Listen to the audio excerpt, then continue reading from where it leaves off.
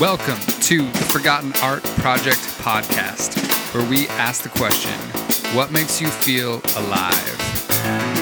These are the stories of your pursuit.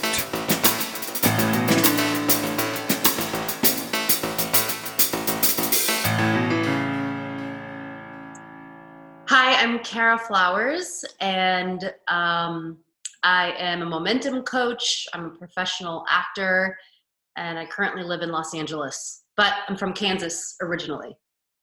Kansas, awesome. What was it like growing up in Kansas? Probably what you think. Pretty close to boring, conservative, slow-paced, and also full of people that value people and people that value family and doing the right thing. So there was a healthy balance of good values and sheer boredom. Nice. Awesome. So when you were younger, what were your passions and dreams? What were you excited about pursuing? As long as I can remember, I have always loved art and color and drawing and coloring and painting and being creative. More than anything, it was just that act of creating something visually. Like as a small kid, my mom used to take me to a store called Hobby Lobby. Mm-hmm. I don't know if you know this. They don't have them everywhere, but I would lose my shit in a Hobby Lobby because it was just so many crafts, different things that you could create and make and with your hands and then visually. And boy, I remember this one time my mom took me into Hobby Lobby and I decided that I wanted to learn how to draw cartoons. And I went to the drawing section and there was a book on cartoons. And so I got it. I was so excited. I couldn't wait to get home. And I spent hours just like learning how to draw cartoon faces and figures. And I literally to this day, I can draw the exact characters that I taught myself to learn when I was like, I had to have been maybe 10. Cool. Yeah, loved it. Always loved it. That's so cool. I was really into animals when I was younger too. And same thing, like the how to draw animals. I remember spending so much time working through that. Right? Yeah. So much fun. Yeah. But now my daughter is actually doing that now. They have YouTube tutorials. So you like draw along with them. It's pretty cool. Oh, that's amazing. Nice. So what did that kind of manifest into as you got older? How did that expand? It's so interesting because the way that it changed was, well, the way that it expanded is that basically every birthday gift, every Christmas gift that I got from the ones that I enjoyed from my aunts, my uncles, my parents, they were all art. You could buy me a box of crayons and a big, drawing pad and I was a happy girl. And so what happened is that my family, my parents really encouraged that creativity. They saw how much I liked it. And because I liked it so much, I put in so much effort. So I was good at what I did, which led into that kind of being like one of my first identities as a kid, I was the kid that could do all the bubble letters. I could write my friends' names really, really cool. And, make up little like logos for people. Like my friends had their own logos and cartooning, which led to art class. And in art class, I was really good. And so I won every art contest as a kid.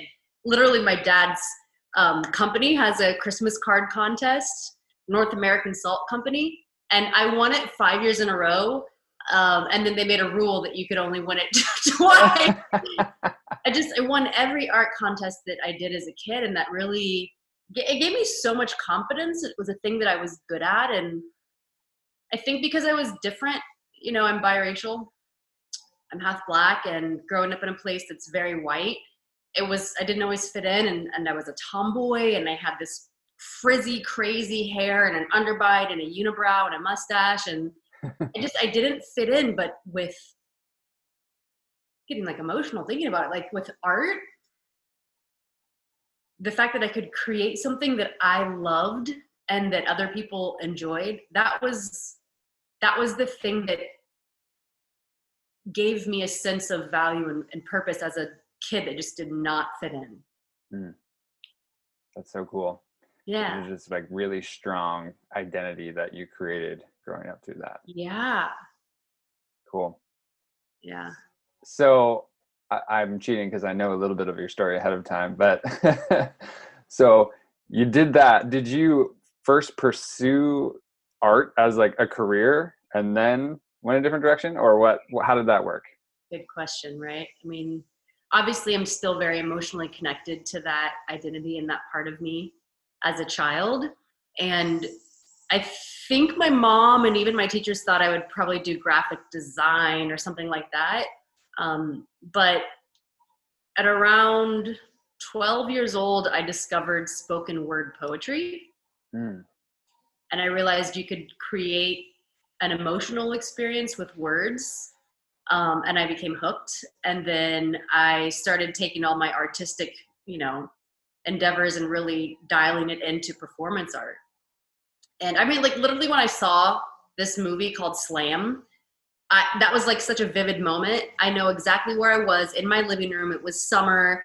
I was sitting in the recliner, looking at our big projection screen TV with my mouth open because I'd never seen somebody express so much through poetry, and I was hooked. So I started writing poetry. In high school, I started doing performance art and with debate and forensics. And so my focus started to shift from just like art and drawing to like this amazing expression of performance art. So I won a bunch of state titles. I went to nationals a bunch, was a national semifinalist twice in forensics, which is now called speech and drama, but it was basically performance of poetry and prose and drama.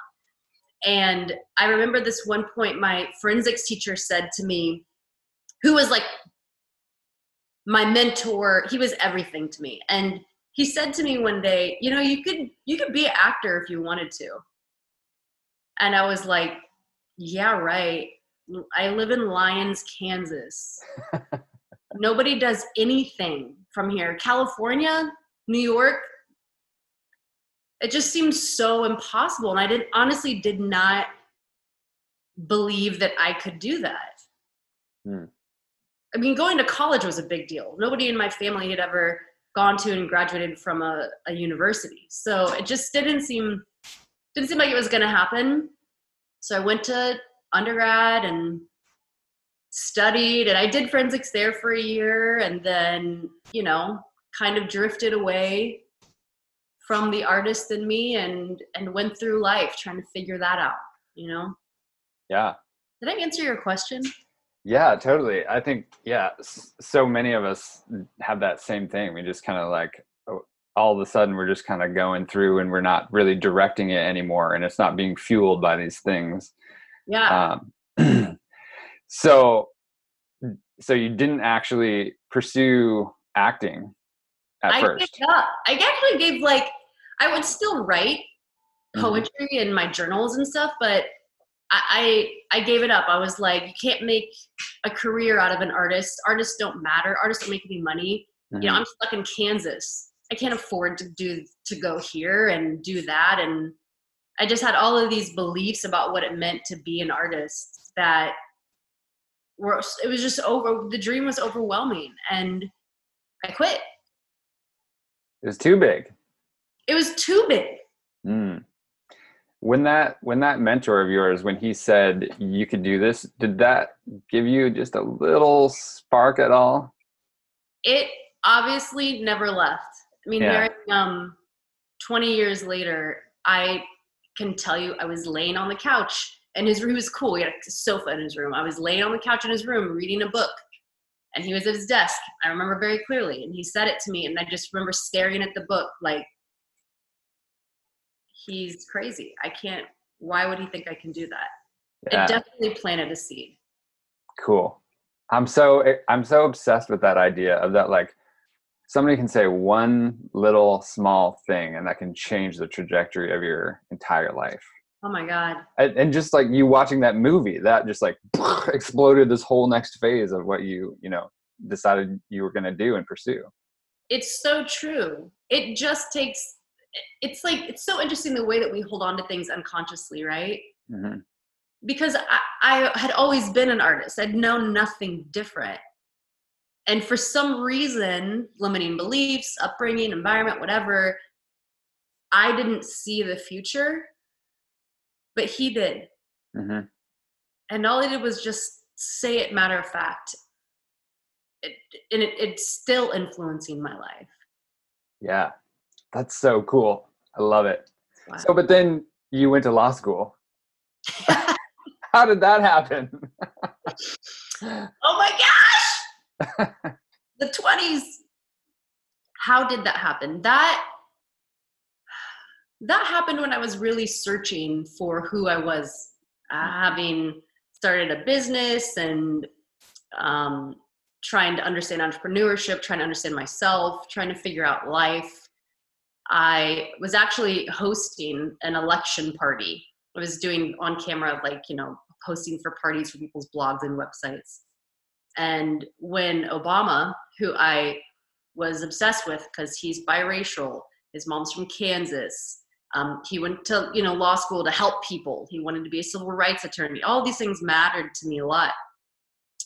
And when he got elected, I was in the middle of interviewing somebody and they announced it, and I just looked over at the big screen and was like, holy shit, like history just has been made. Somebody that I identify with has just done the impossible. And I said to myself in that moment, I have to do better. I have to be more. And at the time I needed a level of confidence and a level of status, right? I had dropped out of college by this time, so I didn't even have my degree. My business, entrepreneurship, I was young, so I was still like in the rocky phases. And I was like, I have to do better. I'm going to law school. I wanted to model Obama. He did something impossible and he's so much like me. Maybe I can do the same thing. And I put my blinders on. I even said to one of my friends at the time, the summer before I started law school, I know that a part of me has to die in order to do this, but I'm willing to do it. And I was talking about that artist. And that's another one of those super vivid moments. We were in Atlanta. I was at a cafe. It was after a friend's birthday. We were all drinking coffee. And I remember her face, Corey. I remember saying this to her. And I felt it. I felt the artist in me die in order to pursue this. So I went. And it was hard. It was hard for all the reasons I didn't think it would be hard. And looking back, hindsight is always 20/20, but looking back, the reason law school was so hard is because I was trying, it was like a square peg in a round hole. I was trying so hard to fit into this environment.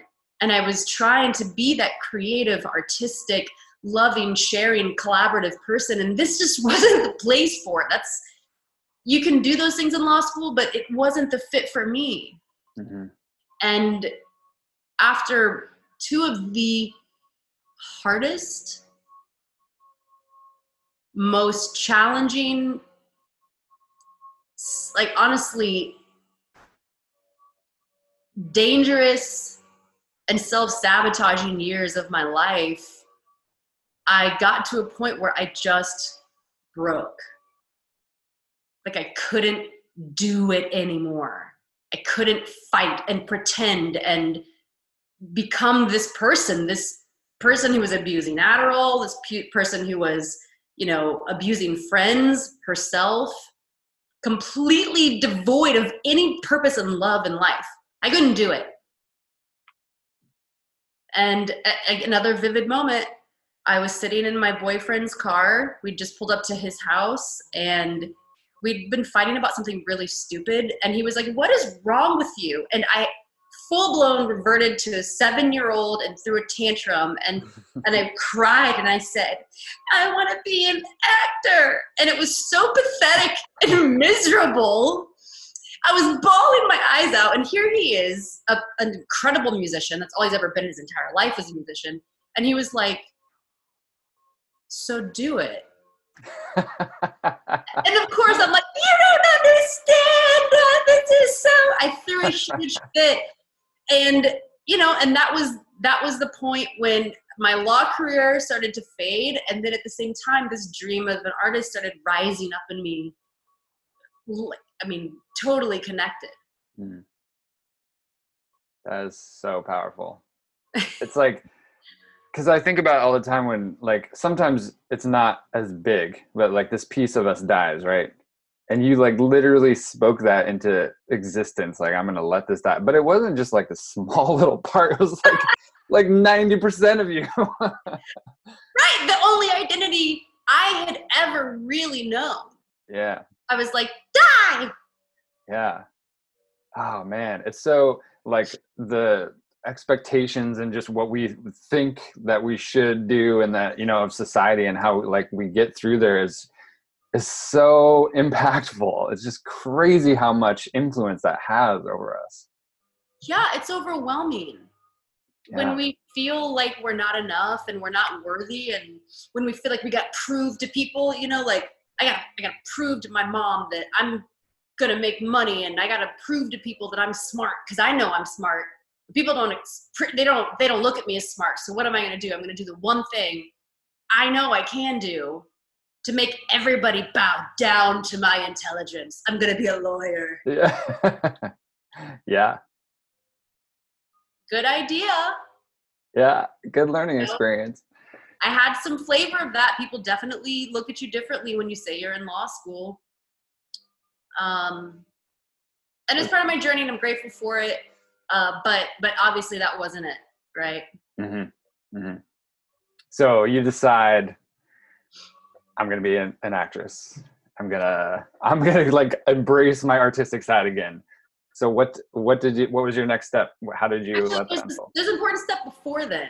My life collapsed. Okay. Completely. I was asked to leave law school because I got caught thinking about cheating. Literally, I got caught like soliciting somebody to write a paper for me. And I ended up freaking out like, oh my God, I can't do that. Okay, I'm going to write the paper. I ended up writing the paper, turning it in. But the person that I solicited figured out that I was a law student and forwarded all of the information to the dean. And the dean called me in the office. I went through an entire trial, had to hire a lawyer, go in front of the deans, in front of a panel of law professors, and asked for their forgiveness. And they concluded, you did not cheat. You didn't do anything wrong other than you attempted to gain an unfair advantage. And for that, even though you're in your third and final year of law school, you are now kicked out of law school for 18 months or 2 years. Oh. It was halfway through my first semester when I found this out, October 19th, 2012. And as that happened, right, I'm at my low point. This is when I started doing my morning routine again and journaling and asking myself, what do I love? I got to find something because this thing that I have is sinking. And it was in this moment, early in the morning with a cup of coffee, where I said, I love blah, blah, blah, blah, blah, acting. And then I was asking myself, what is one thing I can do that will take less than 5 minutes and get me on the path to doing this thing? So that was also like volunteering. I loved animals. And so I started like looking up animal shelters or volunteer opportunities. And with acting, it was like, can you just reach out to someone about getting headshots? So I did all those things. I reached out to somebody about getting headshots. There was a model. He said to me, I don't know anybody, but I know an acting teacher. If you're thinking about acting, he's great. Here's his email. Email him. I was like, whoa, I didn't ask for that. I emailed that acting teacher, asked to audit. He said, cool. You can come in. Classes on Thursday, $35. I show up. I go to class. He's like, why don't you just participate? I participated. I did really well. He spent 3 hours after a 3-hour class with me talking about this passion of wanting to go back into being an actor. After that, his advice to me was listen to your heart.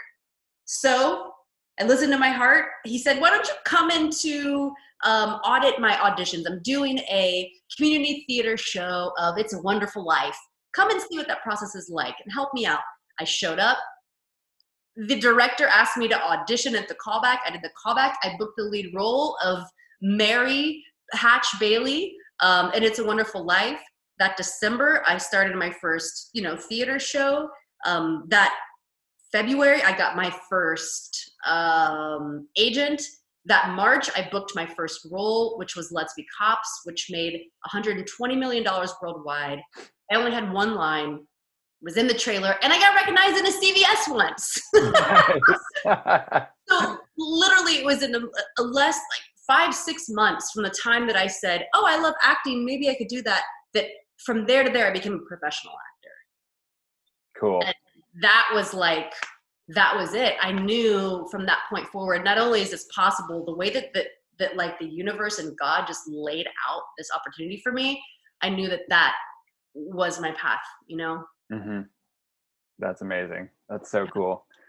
So when you look back at like going through just like letting that piece of yourself die and then coming forward, I know for me, I was like, I have this different perspective now. When I came back to music, I'm like, it's different for me now than it was for me back then.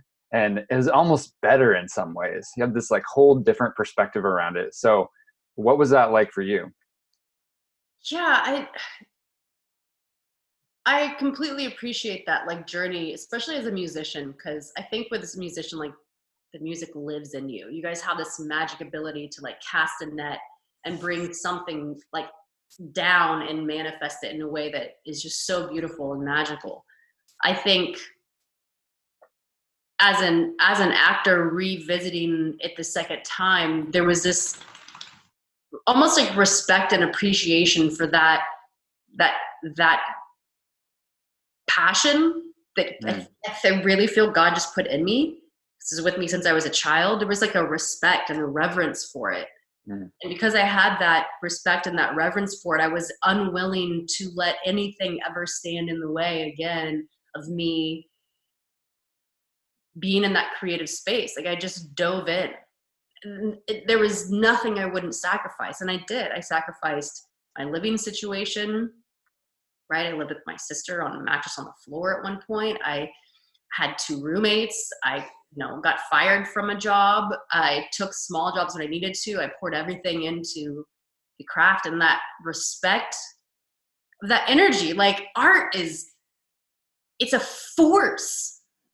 It is such a force. No matter what type of art it is, to be an artist means that you like exist as a part of that force, and you have a moral obligation to yourself and to the world to engage in that energy.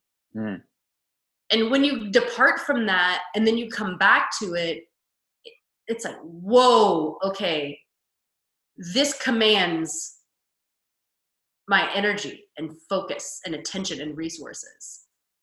And so for me, I sort of surrendered to that. Like, okay, whatever it is, and that surrender led me to literally giving up everything and moving to LA after I had a really successful career in Atlanta as a regional actor.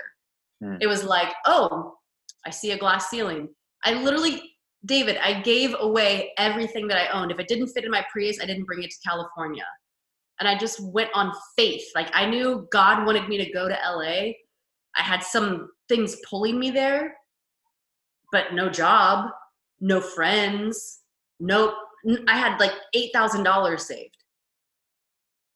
And I went on faith because I was surrendering to the power of art. Yeah. To your path, to your pursuit. I love it so much. So good. I'm getting chills right now. Yeah. Oh, man.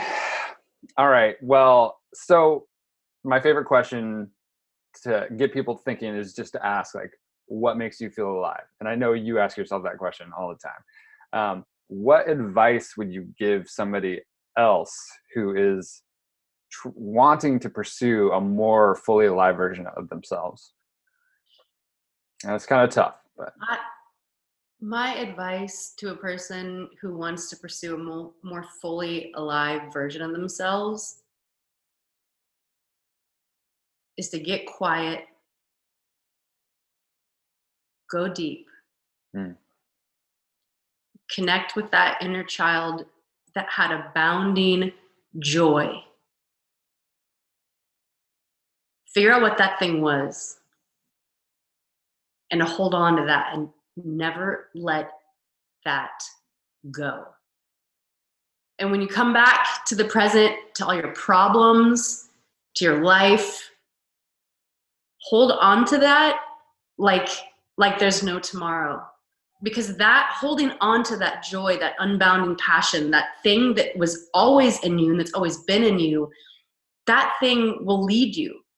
I almost think like Harry Potter, Mm. you know, in Quidditch, the little ball. Yeah.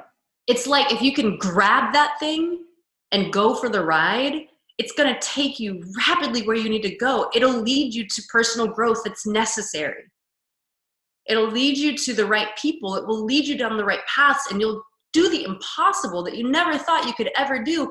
And then when you get to the impossible world, by holding on to that thing, you'll discover a whole new world that you didn't even know was there. And that's what's happening for me. Mm. That's what's happening for you too. Like, art is the thing that led you back to holding on to that. But look at what you're doing now. Mm-hmm. Now you're a coach. Now you're sharing your story and other people's stories, and think of the unbelievable world that you're opening up for the people you've chosen to touch because you grabbed onto that and didn't let go.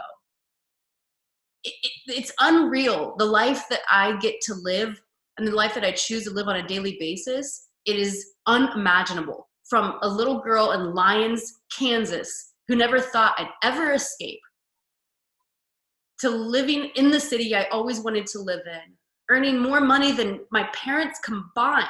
It's unimaginable. Pursuing my passion in all areas of life, just filled with joy and gratitude. And I know there's more love and joy and peace and abundance. And so that is the advice I would give to someone that's wanting to live fully alive. Grab it and don't ever let go. Amazing. I love it. I love talking to you. You give me so much energy. I love it. Likewise. We're playing ping pong with the energy, you know? Yeah. Well, thank you so much for sharing your story today. I really appreciate it. And I know a bunch of other people are going to be inspired by your story. So thank you. Thank you for making this space for me to share. Honestly, it's a huge blessing, and I'm grateful, and it doesn't just pass on by me. I appreciate you making this space, and I'm grateful for what you're doing, David. Thank you. You're welcome.